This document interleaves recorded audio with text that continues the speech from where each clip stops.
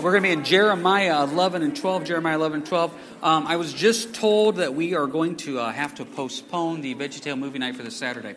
So if you were planning on coming out to that, we are postponing the VeggieTale movie night for this Saturday. We will get a new date set up for that. So if you know of other people that were coming and aren't here tonight, you are now biblically required to tell them that that is being postponed. So postpone for this Saturday. We'll get a new date out there. I'm sure Tony will get that up on Facebook. We'll get that up on the website too, but please pass that along. Jeremiah chapters 11 and 12. Now, if you remember correctly, when we've been doing our study here through the book of Jeremiah, we talked about how the first really 9 chapters of Jeremiah, not trying to downplay it, but the first 9 chapters of Jeremiah is really Jeremiah saying, Israel, you're going to get judged. And it's 9 chapters of Israel, you're going to get judged. Once we get to chapter 10, it gets a little more personal. Once we get to 11 and 12, it gets more personal. I like it that tonight we finally get to talk about Jeremiah as a person and what he went through. If you remember our introduction into Jeremiah a few weeks ago, we talked about how this man ministered for over 40 years. Never had a single convert, never had a single spiritual success, was hated, eventually thrown in the dungeon, and possibly even martyred. We don't know for sure. But he just kept ministering. And now, obviously, we don't face that type of persecution. We're not under that. But you know what? We're all going to be disliked for making a stand for Christ. And we have to realize that that's part of what we do. So what you have here in Jeremiah 11 and 12 is God basically making his case in Jeremiah 11, and then Jeremiah's response to this in Jeremiah chapter 12. Now, we always try to find a key verse, especially when we're doing numerous chapters. Let's find the key verse. Key verse is verse 11 of Jeremiah chapter 12, where it says, they have made it desolate. Desolate it mourns to me. The whole land is made desolate because no one takes it to heart. Boy, that phrase really hit me. No one takes it to heart. I couldn't believe the first time I got up and taught a Sunday. It was back in the early winter of 1997. We were in the high school cafeteria, and I got up and taught a Sunday. And I remember it was in 1 Timothy chapter 2, if I remember correctly. And I couldn't believe looking out at the church at that time. I don't know how many people were there. I couldn't believe how many people just don't pay attention. Now, I'm not picking on you guys because the Wednesday group, you're all saved. We know that. But it's the Sunday people that you can't trust them. And I remember sometimes people saying something about people falling asleep. I said, every Sunday somebody falls asleep. Every Sunday someone's doing something. One of my favorite stories, and we were just talking about this a couple minutes ago, I was cleaning up after church one Sunday, and there was this one person that always sits in the same spot and always furiously is writing things down. And I was always so impressed with her. And then one time when I was in her spot cleaning up after church, I found what she furiously writes down. And it was her grocery shopping list. And I thought she was always taking notes. She's not taking notes. She's multitasking. Now, the point is, I look here at verse 11. They do not take it to heart. We can hear a message and not hear a message. We can be at church and not be at church. There's a lot of people that come to church and they're not at church. We can listen to worship and not worship. We can read a devotional and not really be devoted. See, Israel was there. They were going through all the hoops, jumping through everything. They sure looked good, but they didn't take it to heart. So, what did they do wrong? 4 things they did wrong. First one, you can look at your sheets there. Israel lacked obedience. Verse 3 of Jeremiah 11. Thus says the Lord God of Israel, cursed is the man who does not obey the words of this covenant. They just didn't obey. Flat out disobedience. They just didn't want to obey. Turn with me, if you will, to Deuteronomy. There's 2 passages here in Deuteronomy we need to look at. The first one is in Deuteronomy 11. Now, the reason we're going to be in Deuteronomy a lot, there's, depending on your translation, there's about 10 different references in the book of Deuteronomy to this idea of obeying the commands of God. The reason Deuteronomy is written, it's basically a repeat to the second generation. See, what you have in the Bible, in Exodus, is when they first give the law there. In Exodus and Leviticus, that's given to the first generation that came out of Egypt. Well, the first generation that came out of Egypt, they screwed up. That's why they wandered in the wilderness for 40 years. So now, as they're getting ready to go in the promised land, they take now the second group. And that's when they give them Deuteronomy. And one of the things they're stressing in the book of Deuteronomy is obeying the commands of God. Now, God keeps it simple. Deuteronomy 11, verse 26. It says, behold, I set before you today a blessing and a curse. The blessing if you obey the commandments of the Lord your God, which I command you today, and the curse if you do not obey the commandments of the Lord your God, but turn aside from the way I commanded you today, so go after other gods that you have not known. How simple is that? I mean, how straightforward. I set before you a blessing and a curse. You obey my words, you're blessed. You disobey my words, you're cursed. Let's build on that. Please go to Deuteronomy 30 to stay in the same book. Jump ahead to Deuteronomy 30, please. Once again, how simple is this? This is the book written to the second generation coming out of Egypt to say, listen to me. Verse 19 of Deuteronomy 30. I call heaven and earth as witnesses today against you, that I have set before you life and death, blessing and cursing. Therefore choose life, that both you and your descendants may live, that you may love the Lord your God, that you may obey his voice, and that you may cling to him, for he is your life and the length of your days, and that you may dwell in the land which the Lord swore to your fathers, to Abraham, Isaac, Jacob, to give them. I mean, seriously, this does not get more black and white. Israel, if you listen to me, you're blessed. If you disobey me, you're cursed. This is the deal that they made. This idea of obeying the commands of God. And this phrase, obey, is mentioned 4 times in chapter 11 alone. What God is trying to remind Israel here is you made a promise to obey me. This covenant, which we're going to get to here in a little bit. Problem is, Israel lacked the commitment to do it. Look at your sheets, verse 6 of Jeremiah 11. Then the Lord said to me, proclaim all these words in the cities of Judah and in the streets of Jerusalem, saying, hear the words of the covenant. And look at this last phrase, and do them. Once again, we can hear the message and not obey the message. We can read the devotional and not be devoted to the message. We can listen to the counsel and advice of people and not obey it. Israel heard everything that God said. They didn't do it. I mean, we got 5 kids at home. They hear us. They can repeat what we say, but there's a lack of commitment sometimes. I remember one time Dawn said this to the boys. She told them to go clean their room. And she made it very clear to them. She goes, either way, you're going to clean your room. Now, you're either going to clean your room the first time I tell you to clean the room and everything's going to go really good. Or you're going to disobey me and not clean your room, and then you're going to be disciplined, and then you're still going to go clean your room. So why not just go clean your room the first time and make it the easy way?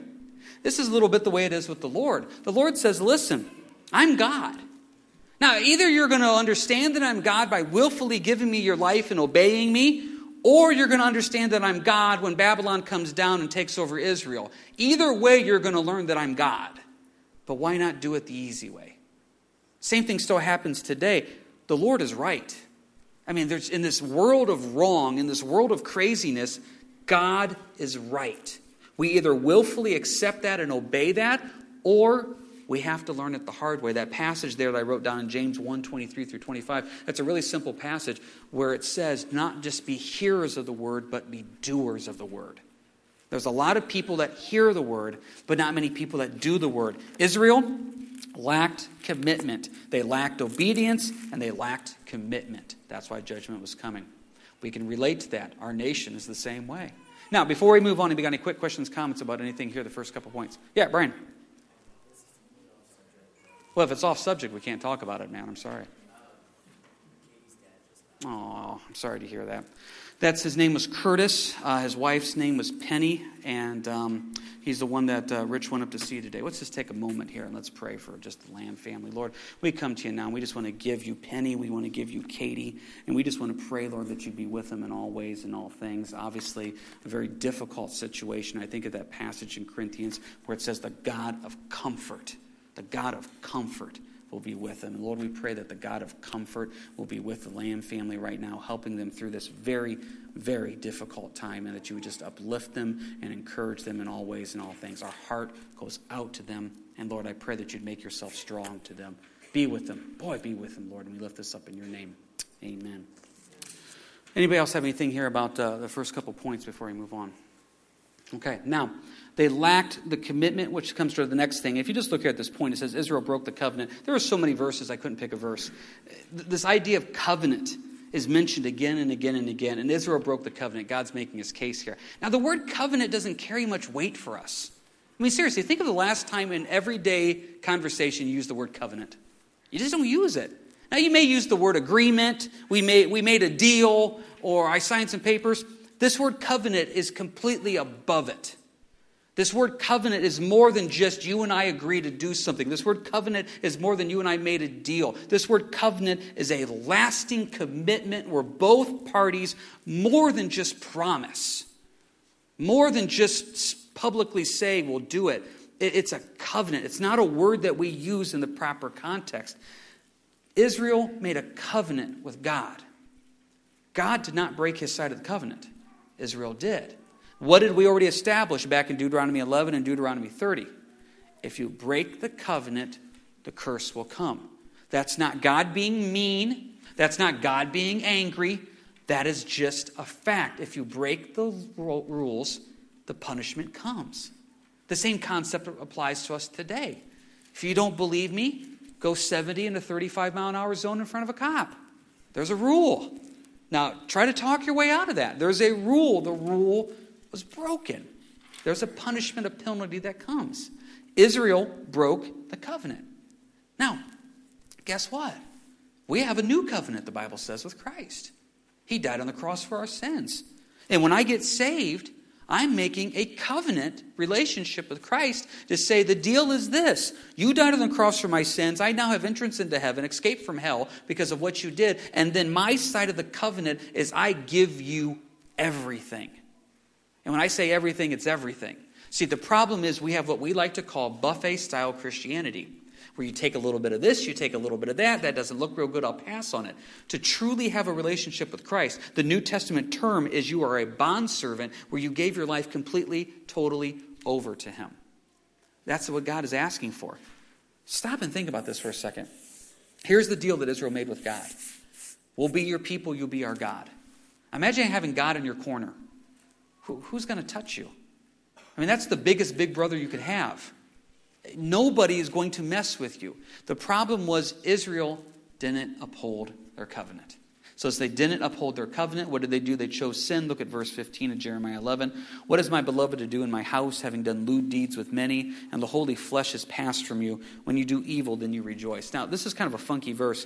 What is my beloved to do in my house, having done lewd deeds with many? That's pretty straightforward. Lewd deeds. This was a sinful nation. Now this phrase, and the holy flesh is passed from you, what that phrase means is that Israel was hiding behind sacrifices. Well, God can't be angry at us. Why? Well, I just killed a lamb. God can't be angry at us. Why? I just killed a bull. Now, David wrote in Psalms that he didn't desire sacrifice and offering. Now, we don't think that way today because we don't do sacrifices, but we still think along the same lines. Well, God's not going to be angry at me. Why? Well, I read 3 chapters today. He's got to be impressed. I fasted this morning. He's got to say yes. I gave 11% instead of 10%. Heck, I gave 1%. I just did something. I did my shift in the nursery. He's got to be proud of me now. Wait a second. He wants your heart. Too often we just do the holy flesh. Lord, here's the animal. I killed the animal. I jumped through the hoops. Everything's fine now. Can we move on? See, that's what Israel was doing. Israel's saying, we're upholding the covenant. You want the animals killed? We kill the animals. We do the whole scapegoat. We do the whole Day of Atonement. We do everything. And they're hiding behind the holy flesh. But look what happens. When you do evil, then you rejoice. Now, let's just be honest. We all know people. We may have been those people. I sure hope you're not still that person that shows up on a Sunday from 10 to 11:30. You look good, you sound good. But my goodness, between Monday and Saturday, it's my time, my life. I do what I want. Wow. See, that's what they were doing. You did evil and they rejoiced. But I showed up at church, I did my thing. I showed up, I killed my animal, I did my thing. They chose sin. So what happens here in chapter 11 is the case is laid out. Israel lacked obedience. Israel lacked commitment. Israel broke the promise, the covenant. Israel chose sin. Israel will be judged. Now, before we get to the second half of this, does anybody have any quick questions, comments about the Israel part of this? Because it changes direction now. Because when you are in the middle of sin and you're in the middle of doing something wrong, guess who the last person you want to talk to is? The prophet, Jeremiah.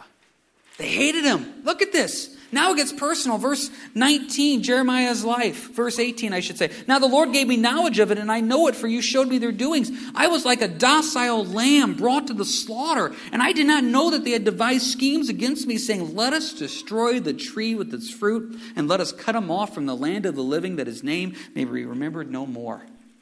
What was Israel's response to Jeremiah's message? Verse 19, let's kill him. Now, you may have faced persecution in your life and your witness at work, but I doubt you had your life threatened. Jeremiah, his life is threatened to take a stand for the Lord. Wow, that's big. As far as we know, he's the only one preaching at this time. He's the only one telling the nation of Israel that you don't get it. Have you ever felt so alone? I mean, just completely and utterly alone. No one gets it. No one understands. And there's just this darkness of, where is everybody? That's Jeremiah. That's Jeremiah right now. They're out to get me. What's Jeremiah's response? Verse 20. But, O Lord of hosts, you who judge righteously, testing the mind and the heart, let me see your vengeance on them, for to you I have revealed my cause. Look at the end of verse 20. To you I have revealed my cause. See, this is what happens too many times in life, and I've been in this boat before. Something bad happens to you, and life is falling apart, and you need to find out who's on your side. I remember distinctly years ago, there was a situation out here at church, and somebody called me up and said, hey, do you realize this person is doing this, saying this behind your back? And I'm like, oh, they are. So what I did is I just started calling every single board member I knew and said, did you hear this person? Did you hear this person? Did you? Guess what? I called all the members on the board, and guess how many they answered? Not a single one. I remember distinctly, I was in the Ottawa Walmart walking through the woman's clothing, just dialing furiously on my phone. Did you know this? No one. Had this moment of complete, utter loneliness in the soft line sections of Walmart at Ottawa. And then I look at this, verse 20, for to you I've revealed my cause. Like God taps you on the shoulder and says, I'm here. Yeah, God, I know you're on my side. I get that. Okay, I understand it. But I need other people. No, you don't. You may be in a complete part right now where you're doing everything right and you got nobody. I mean, there is nobody with your back. There's nobody supporting you. There's nobody encouraging you. God knows your cause. Jeremiah did not have a friend. Jeremiah did not have support from people. There's nobody in Jeremiah's court saying, Jeremiah, I know you're preaching a good message here, buddy. You hang in there. Israel needs to hear this. He had nobody. So what does he do? I reveal my cause to the Lord and the Lord alone. Now that's easy to say and that's hard to do, especially when you're in the spot of feeling empty and alone. You have the Lord. Sometimes we don't think that's enough though. See, look at verse 1. Righteous are you, O Lord, chapter 12, verse 1, when I plead with you. Yet let me talk with you about your judgment. Why does the way of the wicked prosper? Why are those happy who deal so treacherously? I love the honesty of Jeremiah. See, we could have just stopped after verse 20 and said, oh, Jeremiah, what a neat guy. I give you my life, Lord. I trust you alone completely. No, we have the honesty of verse 1. Look what he's asking. Why does the way of the wicked prosper? Why are those happy who deal so treacherously? Now, have you not had that same thought? I love the Lord. I am serving the Lord. I'm doing everything I can for the Lord, but I'm the one let go at work. That heathen non-believer keeps his job. I'm the one my car breaks down. That heathen non-believer gets the new car. I'm the one I can't pay my house payment. That heathen non-believer is adding onto their house. Have we not had those same thoughts? Why do the wicked prosper? Why, Lord, are they, look at this word, why are those happy who deal so treacherously? Lord, they are living in sin and they're more joyful than me. Lord, they have everything in life and they're more happy than me. That is an honest question. Now, we may not admit that publicly because we have to say praise the Lord. I mean, it's just what we have to say. We can't admit that we struggle and we have those type of thoughts. But do you realize Jeremiah had those thoughts? The whole book of Habakkuk is Habakkuk having those same thoughts. We struggle with these things. I encourage you, go read Proverbs. There's proverb after proverb of why do the wicked prosper, O Lord? Lord, if I'm on the right side, why does it seem like I'm losing? Jeremiah answers his own question in verse 2. You have planted them. Yes, they have taken root. Yes, they grow. They bear fruit. Now, you just stop right there for a second. They're bearing fruit. Now, it doesn't say what type of fruit they're bearing. The Bible makes it clear there's good fruit and there's bad fruit. Just because they're bearing fruit doesn't make it good. But look at the end of verse 2. You are near in their mouth, but far from their mind. See, Jeremiah gets it. Yeah, they're blessed in this world. They got everything. They got the cute girl, they got the good car, they got the nice job, they got the good house, they got the good whatever. But they also have hell. Now, that's not something that's supposed to make us happy. That's something where we realize the end. We may not have the cute girl, we may not have the nice house, we may not have the good car, we may not have the good job, but we have heaven. And that's where Jeremiah tries to get the big picture here. Look at God's encouragement to Jeremiah. See, he answers, verse 5. If you have run with the footmen and they have wearied you, then how can you contend with the horses? And if in the land of peace in which you trusted they wearied you, then how will you do in the floodplain of the Jordan?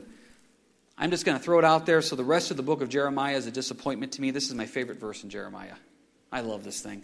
This verse has been a foundational verse of what I do to serve the Lord. If I want to run with the horses, if I want to contend with the horses, I got to run with the footmen. If I can't handle the good days in the Lord, how am I going to handle the bad days in the Lord? That's ministry right there. I tell you, one of the dumbest prayer requests we ever prayed out here at Harvest was, Lord, bring people. Do you realize how much easier it would be if people didn't come? I mean, seriously. But when we prayed, Lord, bring people, and guess what? He answered. People started coming. Lord, this is amazing. This is exciting. People are coming. Now what are we going to do? Oh, wait a second. People are coming. You know what that means? Now we need to have, instead of 2 Sunday school classrooms, now we had to have 3. This is exciting. Oh, you got to staff that 3rd classroom.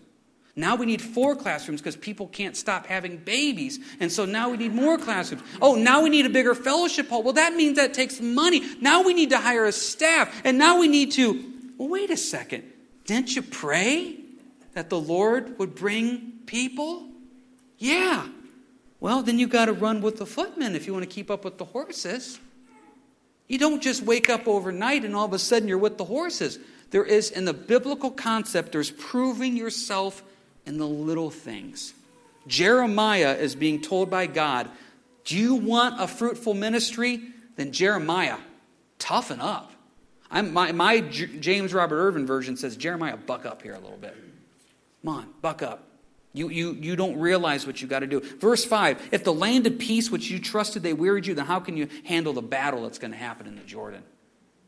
So when everything is going good for you, and you get what I call a spiritual flat tire, one little thing in your life goes wrong, and all of a sudden, where's God? He doesn't care and all that stuff. God's like, how can you handle anything else?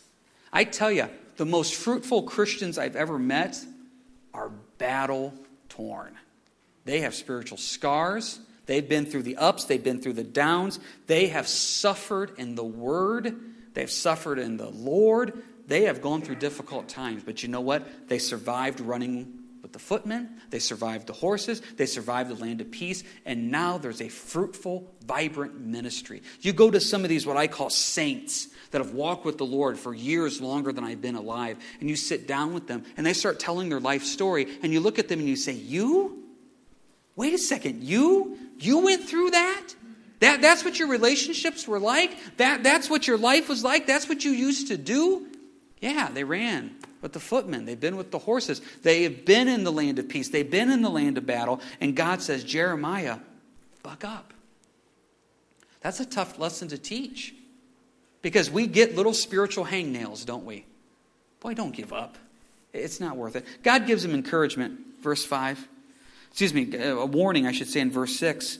For even if your brother is in the house of your father, even if they have dealt treacherously with you, yes, they have called a multitude after you, do not believe them, even though they speak smooth words to you. Your translations may say flattering words or pleasant words, etc. The point is God saying, warning. If everybody's saying something nice about you, then you're probably doing something wrong.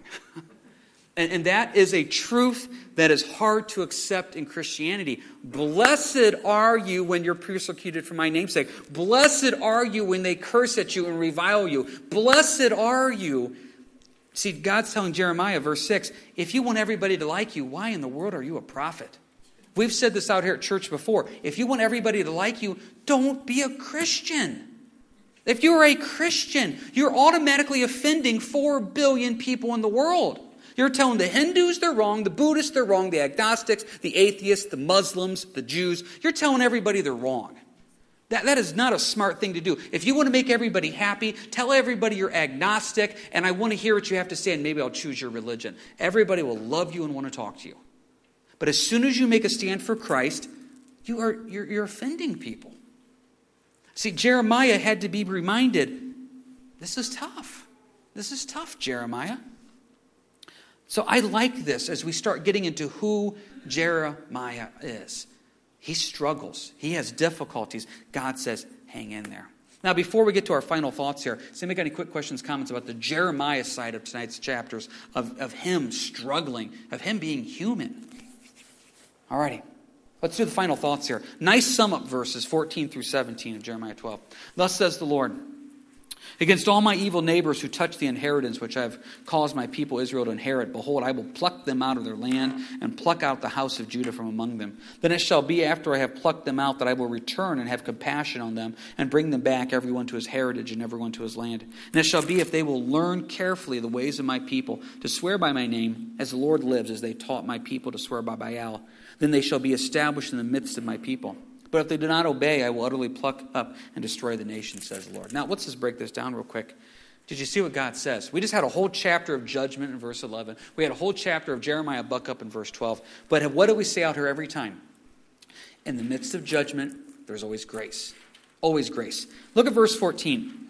Anybody who messes with Israel, I'm going to judge you. Look at verse 14. Against all my evil neighbors who touch the inheritance. The inheritance is Israel. Anybody who messes with Israel, you're going to be judged. So even though God uses Babylon and Assyria to judge Israel, he warns them saying, listen, you mess with my people, you're also going to be judged. Verse 15, look at this.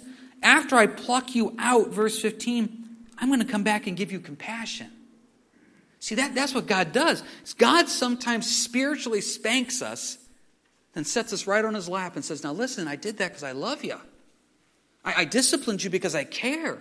I allowed that situation in your life that you are whining and complaining and crying and fearful and upset about. He goes, I allowed that in there to get your attention, to show compassion on you. I am the guy that plucks the fruit off the tree, but I'm also the guy that puts the fruit back on the tree. So sometimes in my life, when I throw my little spiritual hissy fits because I'm not happy with what God's doing, in the end I realize it's the most loving thing he could do to me. So verse 14, I will judge you. Verse 15, but I will show compassion on you. Verse 16, obey me. See, he says, listen, guys, when I judge you, it's because I love you, so I will show compassion on you. Then he says, just obey me. I mean, that is just such a simple teaching point that God has that he is trying to say. As we mentioned here, the word obey is used 4 times in chapter 11 alone. The simple concept of if you obey God, things go better. We got this little phrase we use with Layden. Layden's our 4th one. And he just has a hard time at night winding his little body down and just going to bed. There's always just something that pops up. So we've taught the boys, unless it's in an emergency, do not come out of your room. And we've established what emergency is. Emergency is people bleeding, people dying, and so Judah says, what happens if someone gets an arm cut off? Yes, you will bleed. You can come out and tell me. We've established what an emergency is. So don't come out of your room. So we'll put the boys to bed. We'll be sitting in the living room, and we hear little Layden's voice. Dad, it's an emergency. I come in. What's the emergency? Pause. He's trying to think of emergency. He can't think of anything. So, Layden, if you obey, you don't get disciplined. If you disobey, you get disciplined. It's just such a simple concept. Just go to bed. Same thing spiritually. If you obey the Lord, you won't get disciplined. If you disobey the Lord, God loves you enough to spiritually spank you sometimes. Jeremiah is telling Israel, that's the truth of it. Israel doesn't want to hear it. This is the ongoing theme in Jeremiah. I really wish that I could tell you, hey, just hang tight. Jeremiah 20, all of a sudden the people start listening to him. It doesn't happen. This goes on and on and on. It's a struggle. But we can learn from this struggle because Jeremiah stays faithful even in a time of disobedience. It's tough. Does anybody have any final questions, comments here about anything in Jeremiah 11 or Jeremiah 12 that we covered here tonight? All right, let's pray and we'll let you go. Heavenly Father, it's good to be here. Thankful for the people that you brought out. We just pray, Lord, that we would truly obey. Lord, help us to keep it simple. We just want to obey. And Lord, we want to honor the covenant that you have made with us. We want to be your people. We want to love you. We want to serve you. We want to give you everything. And Lord, in the midst of trials and tribulation and darkness, help us to remember you are there. You, Lord, alone are the one that uplift us. And we say thank you for that. In your name we pray. Amen. Quick reminder, we're postponing Saturday's VeggieTale video night. We'll get you the new date soon. So you guys have a good evening and God bless.